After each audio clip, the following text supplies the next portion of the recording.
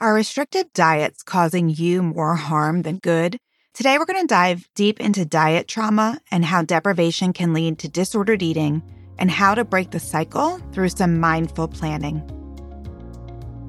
Welcome to Weight Loss Made Simple. I'm Dr. Stacy Heimberger, a physician and advanced certified weight loss coach. If you're on a mission to not only lose weight, but also transform your health and wellness, you've landed in the perfect spot. Forget about restrictive, trendy diets. We're cutting through the noise and zeroing in on two fundamental pillars that will empower you to achieve lasting weight loss. So if you're ready to transform your life, let's dive in. Welcome back to Weight Loss Made Simple. Today we're going to tackle a sensitive but crucial topic, diet trauma. We're going to explore how deprivation can lead to disordered eating and how mindful planning can be your way out. Now, before we dive into today's topic, it is important to note that this episode is not intended to diagnose or treat any medical conditions, including eating disorders. If you feel you're at risk or may have an eating disorder, please consult with a qualified healthcare provider for a proper diagnosis and treatment plan. Now, that being said, let's get started. First, let's define what is diet trauma. It's the emotional and psychological harm that comes from repeated cycles of restrictive diets. The reason I wanted to talk about this today is because as the new year approaches, I start to hear these rumbles about everyone's crazy diet plans, and it really made me want to talk about this. If you're anything like me and you've been on the yo-yo dieting train forever, is what it seems like, you've probably tried some very restrictive diets.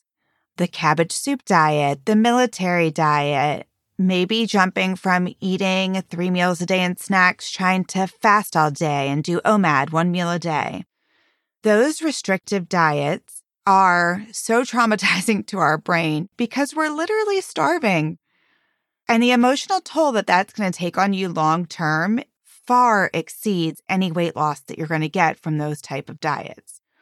Even more importantly, the next time you try and maybe do something more moderate, your brain is going to rebel. This is how this is going to present. I tried this before and it really worked, but for some reason, I'm having a really hard time doing it again. I used to skip breakfast, but now, my brain really wants breakfast. I'm really hungry at breakfast time. I don't know what to do. Weight Watchers tried the first time, maybe even the second and third time I've tried it, but this time I'm just really having a hard time. It's like I can't get totally on board. If any of those sound familiar, that's what's happening here. Your brain was traumatized because it truly felt like you were starving and it doesn't want you to do that again, which makes sense, right? We follow these super strict diets. Maybe they work for a minute.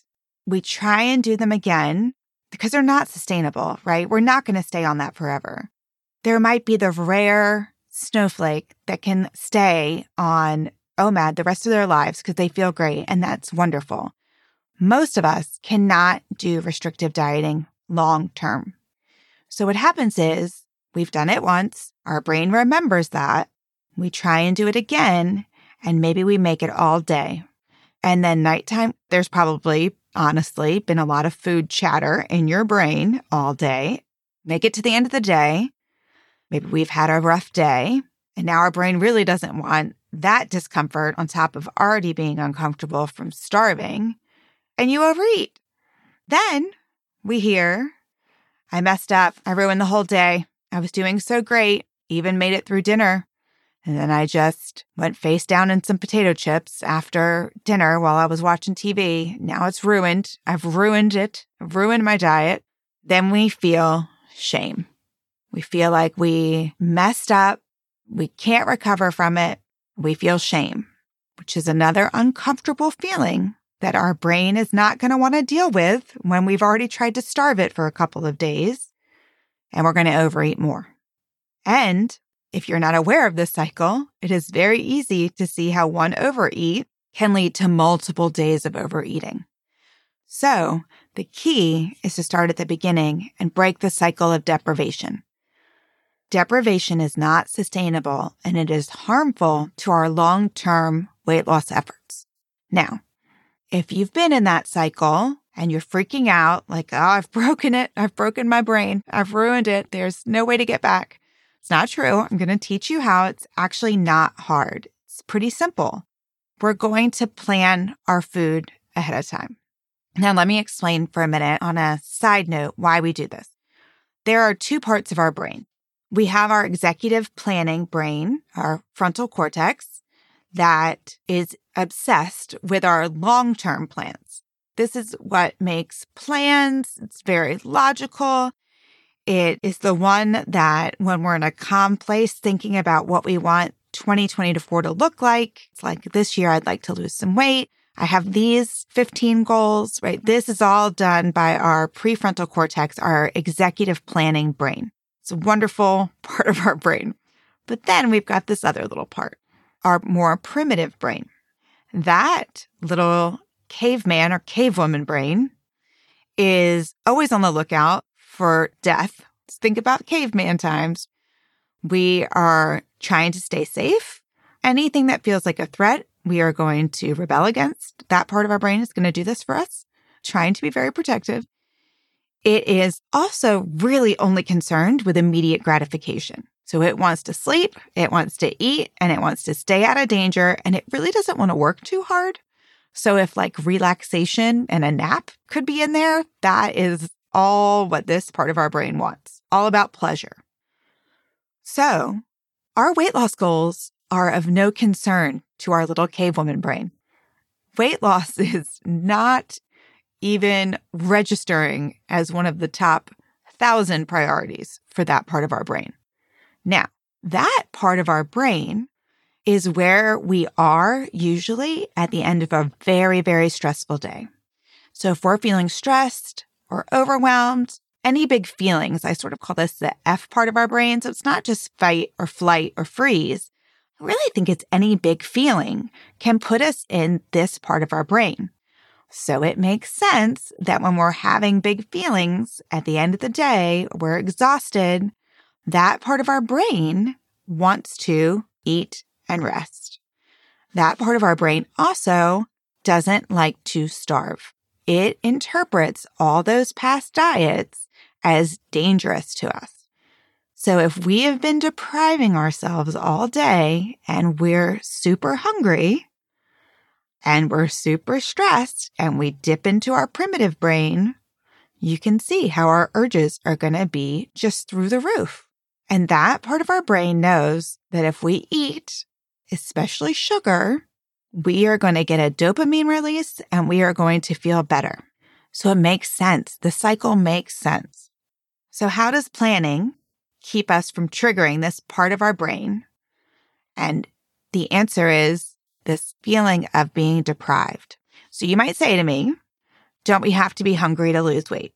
And I will argue that no, you do not need to be hungry to lose weight.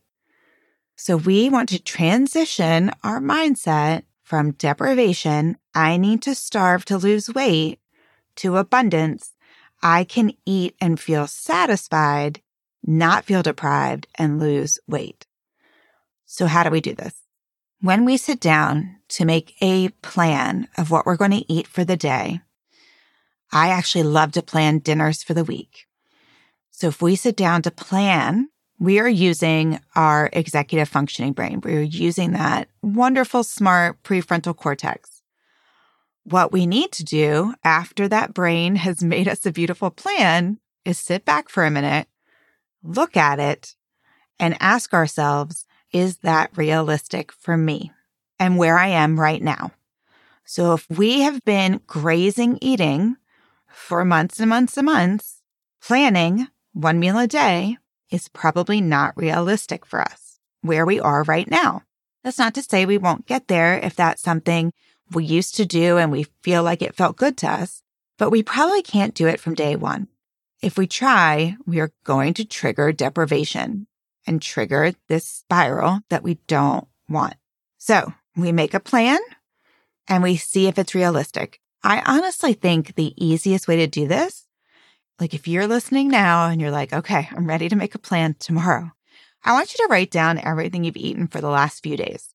See where you are. Realistically, where are you?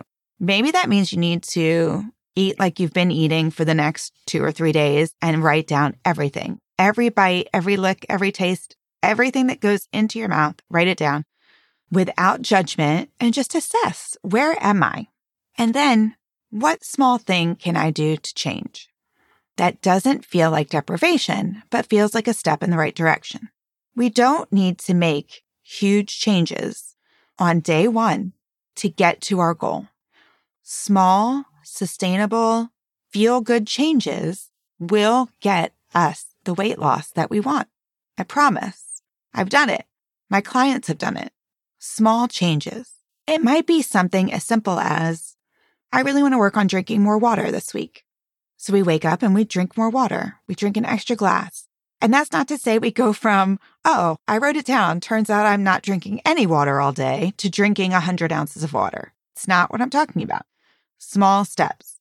I did my diary for 3 days and it turns out I'm only drinking coffee and tea. I'm not drinking any water. Maybe we start with 1 glass of water. Can I drink 1 glass of water a day? Does that feel like something that's easy, simple, sustainable, and feels good? Feels like I'm doing something nice for myself. Yes, I can probably drink 1 glass of water. If you were someone who liked fasting and maybe you want to get into fasting again, maybe instead of saying, okay, I did my diary, I've been eating 20 hours a day instead of fasting 20 hours a day, maybe we just say, can I just push breakfast an hour, 30 minutes? Can I push my breakfast 30 minutes this week? And then 30 minutes the next week? 30 more minutes the week after that? And eventually, we've given up breakfast and we feel great. Maybe your goal is to add more vegetables. I did this as an experiment. I'm going to add more vegetables to my diet. Maybe we just add 1. This week, more days than not, I'd like to eat 2 vegetables a day instead of 1. Or 1 instead of none. I'll out myself. There were lots of days I had none. So I went, can I do 1? Can I do 1 vegetable a day? More days than not. I also don't think it's an all or nothing here. More days than not, can I eat 1? More days than not, can I have a glass of water? More days than not, can I push breakfast 30 minutes? Now, we have to do all of this with compassion and self-care. We have to understand that our little cave woman does not want to starve and will fight if it feels like we're going down that path again. And our little cave woman doesn't like to feel bad. She's all about party. She's a fun girl. She wants to eat, sleep, and not do anything hard. She's chilling. So if we're having lots of big feelings that feel uncomfortable, she's going to want to stop that. We just have to be so compassionate about that. So we talked about a lot today, but just really breaks down to 2 simple things: mindful planning and self-care, compassion. So mindful planning, we're going to make a plan when we're calm and thinking about our goals. And then we're going to make sure that that plan is reasonable and we feel 90% confident that we can stick to it. Realistically, stick to it. Second, self-care and compassion. That little cave woman is not trying to knock us off track. She just doesn't like to feel bad, and that's okay. All right. Thank you so much for joining me today. I hope this episode helps you, and I look forward to talking to you next week. Bye. Thank you for listening. Remember, weight loss can be simple if you focus on mindfulness and self-care. If you're ready to jumpstart your weight loss journey, visit me at www.sugarfreemd.com/2pound. That's the number 2 and the word pound. Schedule a free 2-pound plan call. We'll work together to create a personalized plan for you to lose 2 pounds in 1 week. Until then, see you in the next episode.